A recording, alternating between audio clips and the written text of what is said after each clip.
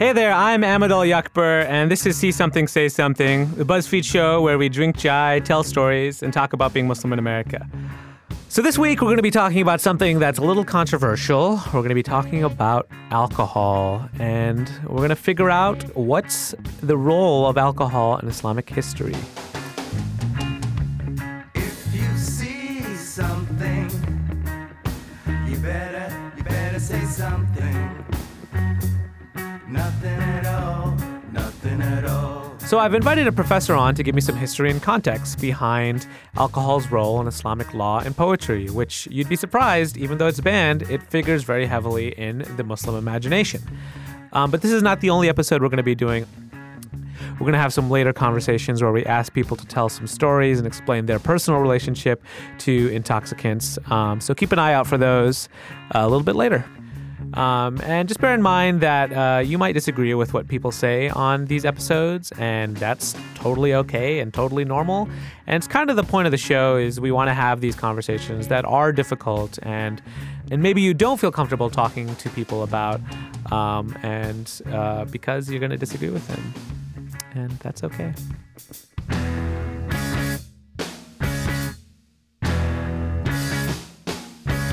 Najam Haider is an assistant professor at Barnard College, where he teaches courses in Islamic studies and history with a focus on Islamic law. Welcome to the show, Najam. Thanks for having me. So we usually ask people what's sort of on their mind this week and what's been going on with them, what place they're at. What are some things you're thinking about this week? Well, I think every week I think about the political situation in this country, which kind of scares me. I've been thinking a lot about Syria and trying not to feel despondent about it. Mm-hmm. And then I saw a picture of a bunny riding a dog with a trained snail on its shoulder. What? And you have to show me this. That was for Easter, and that made me happy. So those three things have been on my mind. Yeah. It's tough to balance the news with just your sanity. I mean, I think it's such a thing that we're all dealing with, how to pay respect to the violence and war in the world that's happening, and also stay sane. And not to be apathetic. And not to be apathetic as well, yeah. There's also that the other thing we haven't even talked about the show is that we dropped the mother of all bombs on Afghanistan, which was the biggest non-nuclear weapon ever dropped by the United States. And we called it a mother, even though mothers tend to give birth, not take life away.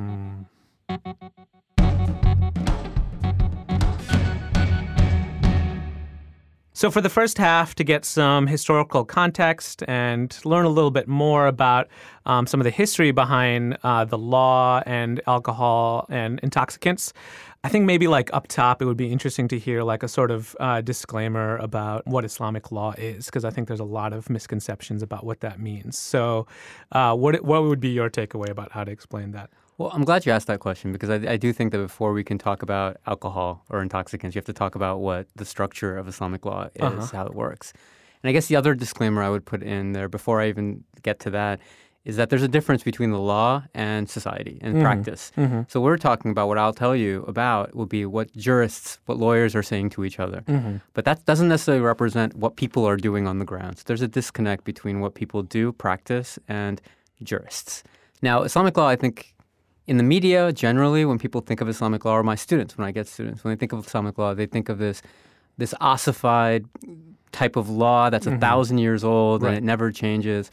And it's interesting because that is almost opposite to the nature of the law itself. I mean, Islamic law is generally flexible, it's variant, it's changing. Mm-hmm. And in fact, when the British showed up in India and they wanted to impose a legal system and they opposed the Sharia, it wasn't because the Sharia was too draconian. It was because the Sharia was too arbitrary, they thought, too flexible. Every judge had the ability to do whatever they wanted, and they wanted a codified law. But in fact, Sharia is super flexible. In order to understand how it's flexible, you sort of have to understand that what holds Sharia together is method. It's how you do the law. It's rules. Mm-hmm. And so most of the schools of Islamic law, they agree about rules, even Sunni, even Shia, all of them. Now, there are two types of laws, or two types of evidence that is used in making the law. The first is what we know to be true in the Islamic context as a Muslim. So the Quran, True. 100% certain. Because it came down from God, it was revealed. That's the it's got, you have to base many people base their belief on that because it feels like the most verifiable thing. And the second thing is the sunnah, which is the example of the prophet, which is not the same as like things that are ascribed to him. It's what the prophet actually did. Now, after you get past those two things, it's all up in the air. So jurists will say, once you get past the Quran and the sunnah, everything is contestable. And it is contested, except at a certain point where everybody agrees on something, and then it becomes certain. So I think bearing that in mind, when we look at how alcohol has been treated, it wasn't something that was certain. It was something that was contested, and then over time it became certain. I mean, that's an interesting also thing. I think certainty is something that a lot of people like to use when applied to Islamic law and like what is correct Islamic practice. But I don't really, I've heard this consensus idea, the idea that like if all the scholars agree, then it's become law. But people's minds change and culture changes. And it seems like it would be silly to think if people agreed in 1400 and then people have new data in 2000 and they don't change their mind, that you would still rely on that. I mean, that's just obviously like how I see it. I don't disagree with you, and I don't think even jurists would disagree with you. But the problem, I'll say two things. The first thing is there's so few things that everybody agrees upon. Yeah, this is the other thing. It's like how could you really say everyone agrees on it? So alcohol is interesting because it's one of the very, very. I mean, it's like a typical example. It's like the one example that people point to, the jurists point to, and say, "See, that was disputed, and then it became consensus." But very few things are accepted by consensus. And the second thing is, you said, "What if all the jurists agree?" No one even agrees that it's about jurists. So some people will say the consensus has to be everyone. Every single person. And how do you figure that out? There might be some dude in Tajikistan who's a Muslim who's like, you know what? I don't agree with that. How do you poll people in the year 1400? You really couldn't. Yeah. So there is that level of arbitrariness that you mentioned. Let's talk about this question of alcohol. I think growing up in a Muslim American household, you get taught in at least an immigrant household, like I'll say from my own specific experience was that, Muslims don't drink, it's not a part of our tradition. It's not something that we do now. And it's so clear. It's one of those clear things. And as you grow older, you look at a lot of the poetry that you've been listening to, especially Pakistani poetry. So much of it is about intoxication and the beloved of the divine and the nasha, all this stuff that is about intoxication. And then you learn about Islamic law. And there's a lot of things that aren't a part of the conversation around alcohol. So let's go back to the beginning. Let's think about the historical relationship between alcohol and Islam. Like, what was it like in the earliest days? Well, let me begin by saying I completely connect with what you're saying. Because when I was growing up, it was like the two things that I could not imagine doing were pork, which you might eat by mistake, and you're like, okay, it was a mistake, and alcohol. Yep. Those two things are the big, big things. So when I was in graduate school, I decided to look at this question. It was part of my research, and I was surprised by what I found. Because, so there's a set of Quranic verses that deal with alcohol, maybe. And oh, maybe. Okay, we're already in the ambiguous place. So the first of those says that intoxicants are kind of amazing. That's the first verse. And so it's like a sign of God that, you can drink something that puts some sort of nasha on you. Then the second one says that there's some good and there's some bad, but the bad outweighs the good. And the third one says, don't pray when you're drunk. For obvious reasons. Yes. You would slur your speech. And they actually have funny stories where the prophet sees people and they go and they pray and they start like messing up the Quran, and he's like, this is just not acceptable. Right. And then you have a verse that specifically says that khamar, that's the word used, is prohibited. And so I think that early on, khamar was seen to be wine that was made of raw grape juice. That's what it was. So you could read that verse as just outlawing red grape wine, if you wanted. Right. But the most literal translation, right. So most schools of law took that and they did one of two things. They either said that by analogy, if wine is prohibited, then all intoxicants are prohibited. So they did this.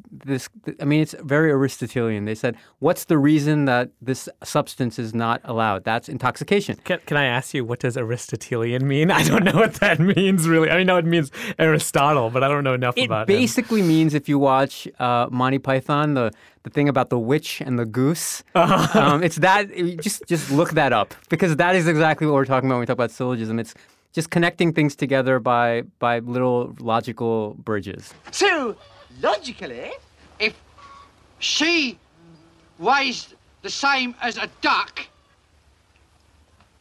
she's made of wood. And therefore,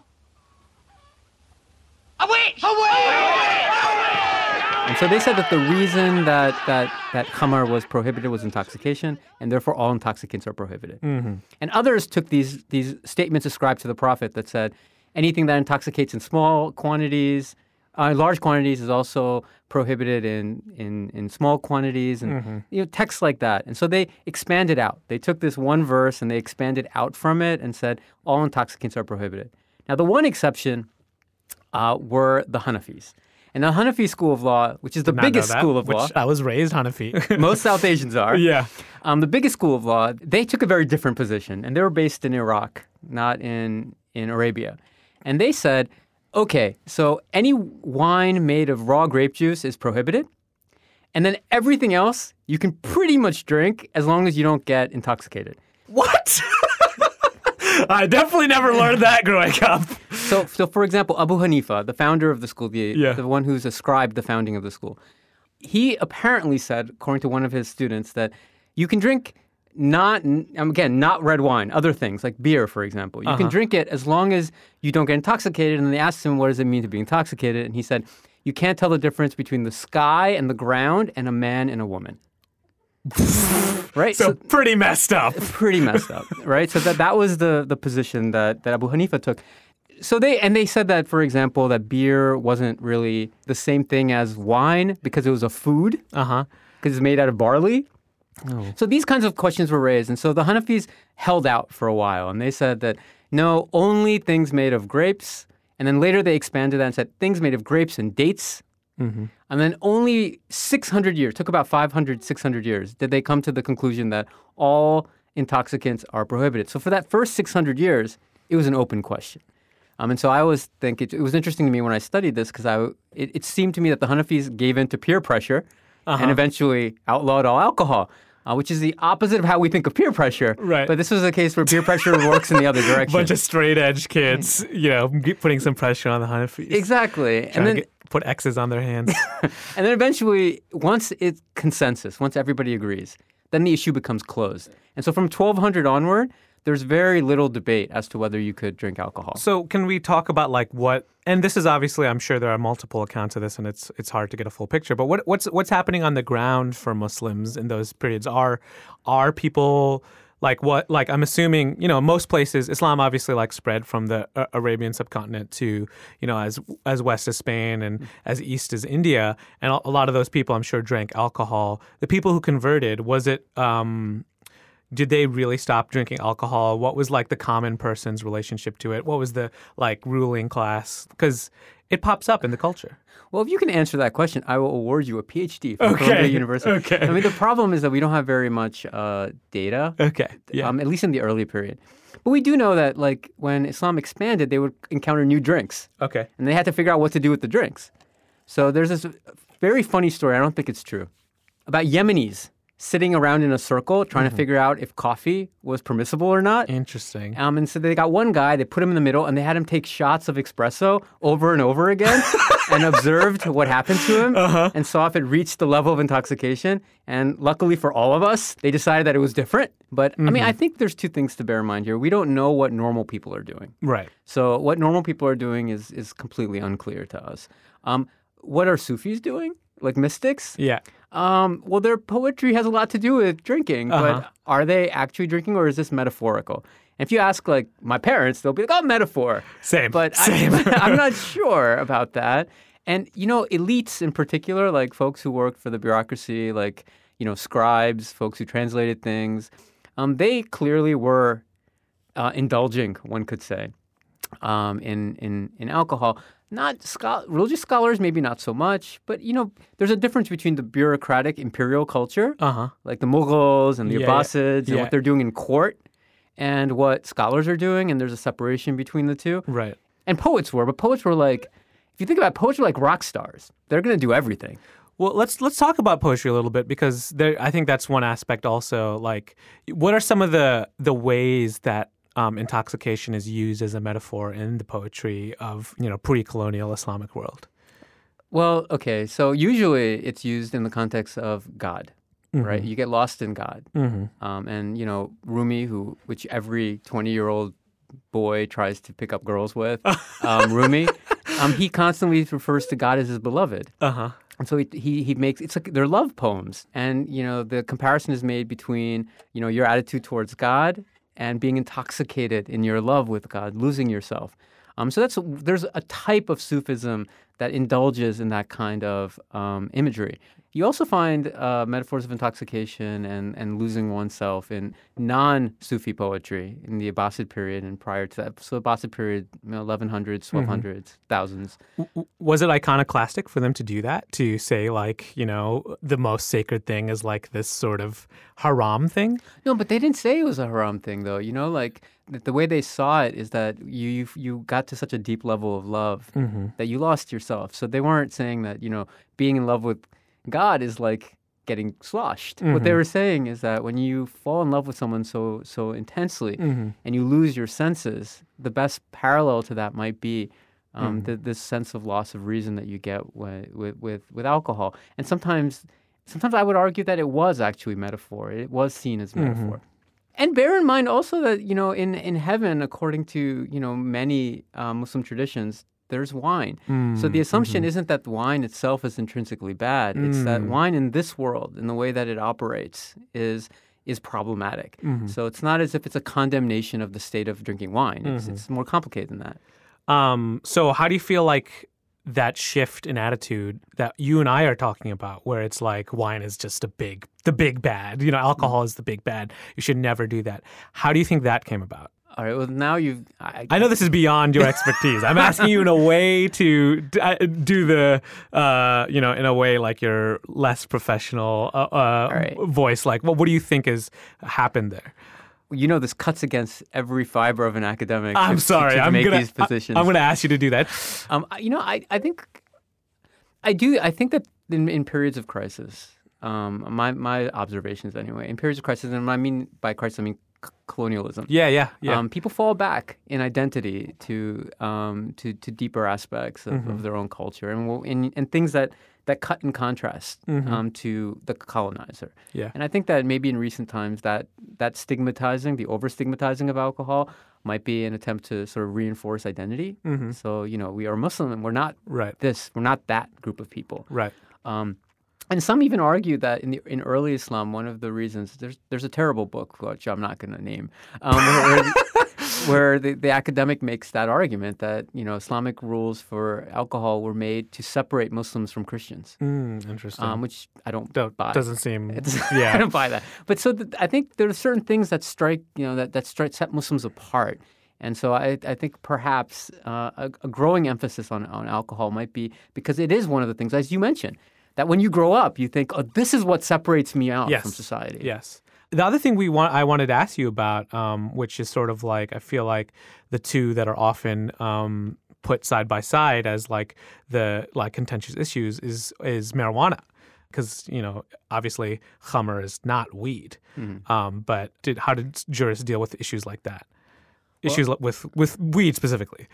Well, I mean, I don't know about the weed. I know bunge they used to deal with, which is a weed-like derivative. Okay. And I get the same folks who felt that all intoxicants were prohibited would prohibit that substance also, and so they would extend that to weed. So, I mean, I think that these things are connected together in the same way that cocaine or other drugs might be connected together. So, I don't know very many. I can't think of a single jurist who would say that marijuana is acceptable. Interesting. Even though, okay, this is just me talking, but even though when I objectively look at it, it seems like a more compelling case can be made for the legality of marijuana than, for example, vodka made of potatoes. So, I mean, I think that it's interesting that conversation rarely seems to happen. And I know that jurists have ruled against marijuana as acceptable, but I find very few jurists who would say, "Oh yeah, well that's all right." I hear the term. When I studied like Islamic law in Sunday school, I heard the term makruh applied to it. Could you explain that term?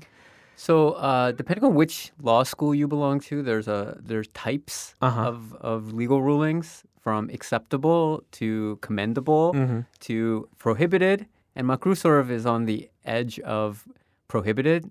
I mean, it's literally translated as reprehensible. So it's one of those things where you could do the reprehensible thing. You're perfectly free to do it, but it's looked upon poorly by God. So, it's one of those things where, you're hanging out with your parents and your parents are like, you can do that if you want, but you'll disappoint me significantly. And so it's sort of God saying, you can do that, but just, bear in mind that I find it reprehensible. It's interesting, though, because I feel like even though what you just said is actually not what I expected with regards to marijuana, which is that I feel like culturally my experience has been people are way more comfortable with weed than they are with alcohol, because alcohol is like so explicitly prohibited. And weed also seems to, at least in South Asian culture, have some sort of like relationship to spirituality or something. Well, I think that, again, this is the difference between practice and jurists.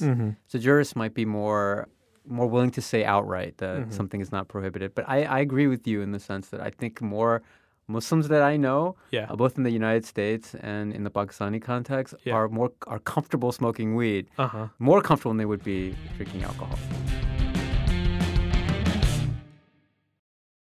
So for the last segment, you're an expert, so I wanted to make sure that our audience also had a chance to ask you some questions. So I crowdsourced a few questions. I'm going to ask them to you now. The first one is, somebody just asked, is it possible to be a Muslim who drinks? Are you still Muslim if you drink? I'm going to take an academic position, a jurist position here. I think most jurists would tell you that there's a difference between drinking and saying it's acceptable Islamically, right, and drinking and saying, I know what I'm doing is wrong, but I'm doing it.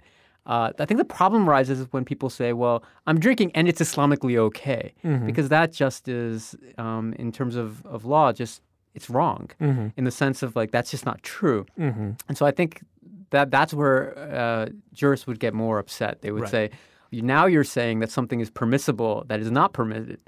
I took some classes with Sherman Jackson, who is a professor of Islamic law out in California. So he told me this really interesting story, which comes from the Hadith. It comes from Bukhari. I looked it up because I wasn't sure, about this companion, Nu'ayman, who is a drinker, and the companions berate him, and they tell him, he shouldn't be drinking. And the Prophet comes back at the companions and says, no, actually stop insulting him. He's a Muslim just like you are. The drinking doesn't stop him from being a Muslim. And I always found that to be really interesting because it's very different from, like, the attitude of this question is sort of like what I'm used to is like, if you drink, you're not Muslim. Well, yeah, and I think it feeds into what I was trying to say in not as eloquent a way. So I'm just called you eloquent. You're welcome. But in the sense of like, the difference is that this person that the companion is talking about, he's drinking. Yeah. But that doesn't mean anything. I mean, it's in the sense of like he's doing something that God will take care of. I mean, it's between him and God. Yeah. And I would never, in response to that question, I would never be the person to say this person is a Muslim or not a Muslim. Right. Because again, within Islam itself, the idea is that you're not the one who's meant to judge.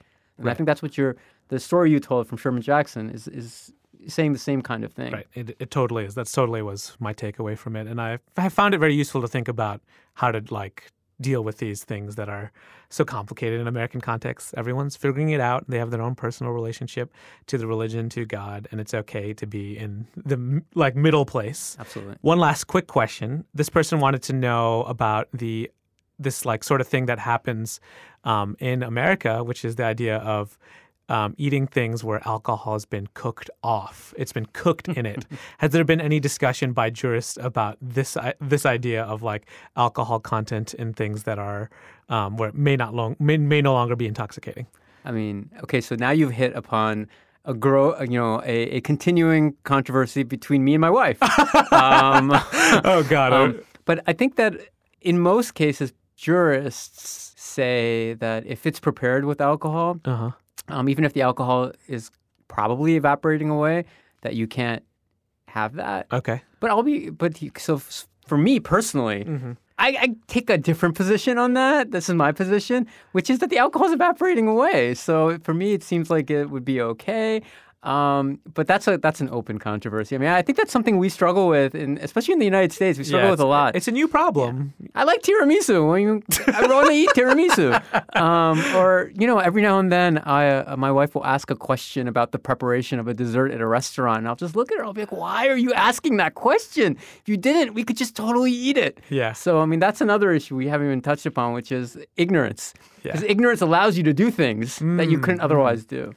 Right. It's not so much about the thing being inherently, like you said, it's not inherently bad. It's about the choice to do it and all these other things about intoxication, whether the good outweighs the bad and all that other stuff. But if you didn't intend to do it, that's how I also was raised. Like, the intention is the most important part. You'd have to eat a lot of tiramisu to get drunk. I'm pretty convinced of that. Maybe we need to get like one person into a center of a room in Yemen and have them eat a bunch of tiramisu. I would pay to watch that. And see how much they need to eat to get drunk.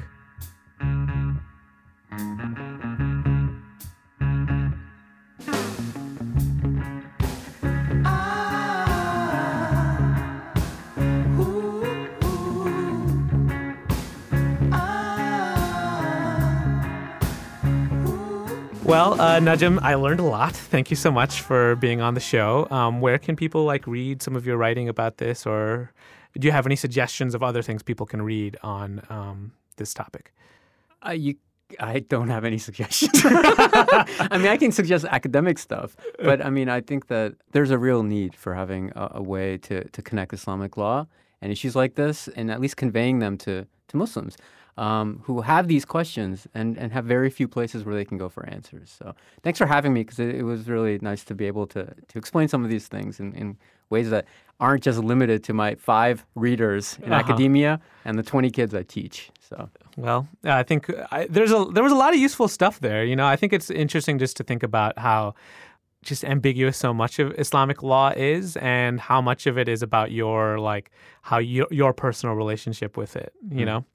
That's been something that I've really grown to appreciate about a lot of scholars in academia have helped me give like Sherman Jackson have given me those tools to understand how to navigate a complicated the complication of being in this culture where it's so much a part of people's lives, and learning that it's also been a part of Muslim history and we've dealt with it in different ways, and we have to think about ways to do it in this context as well. And it's an ongoing conversation. And it's a conversation. It's totally a conversation. The rules are not so cut and dry. Thank you so much for being on. Are you sure you don't have anything you want to plug? Do you have a book or a Twitter or something? I'm not going to plug anything. But thanks for having me. I really appreciate it. Thanks for being on.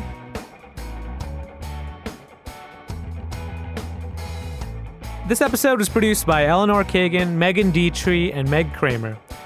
Additional production support from Tabir Akhtar, Julia Furlan, and Nina Patak. Our music is by The Kaminas. Find them at kaminas.bandcamp.com. You can find me on Twitter at radbrowndads, and I have a Tumblr also called radbrowndads. You can find my writing at buzzfeed.com, the website. Sign up for the newsletter at buzzfeed.com/see-something-say-something/newsletter. Email us at saysomething@buzzfeed.com, or check out our videos on our Facebook page, or follow us on Twitter at seesomething.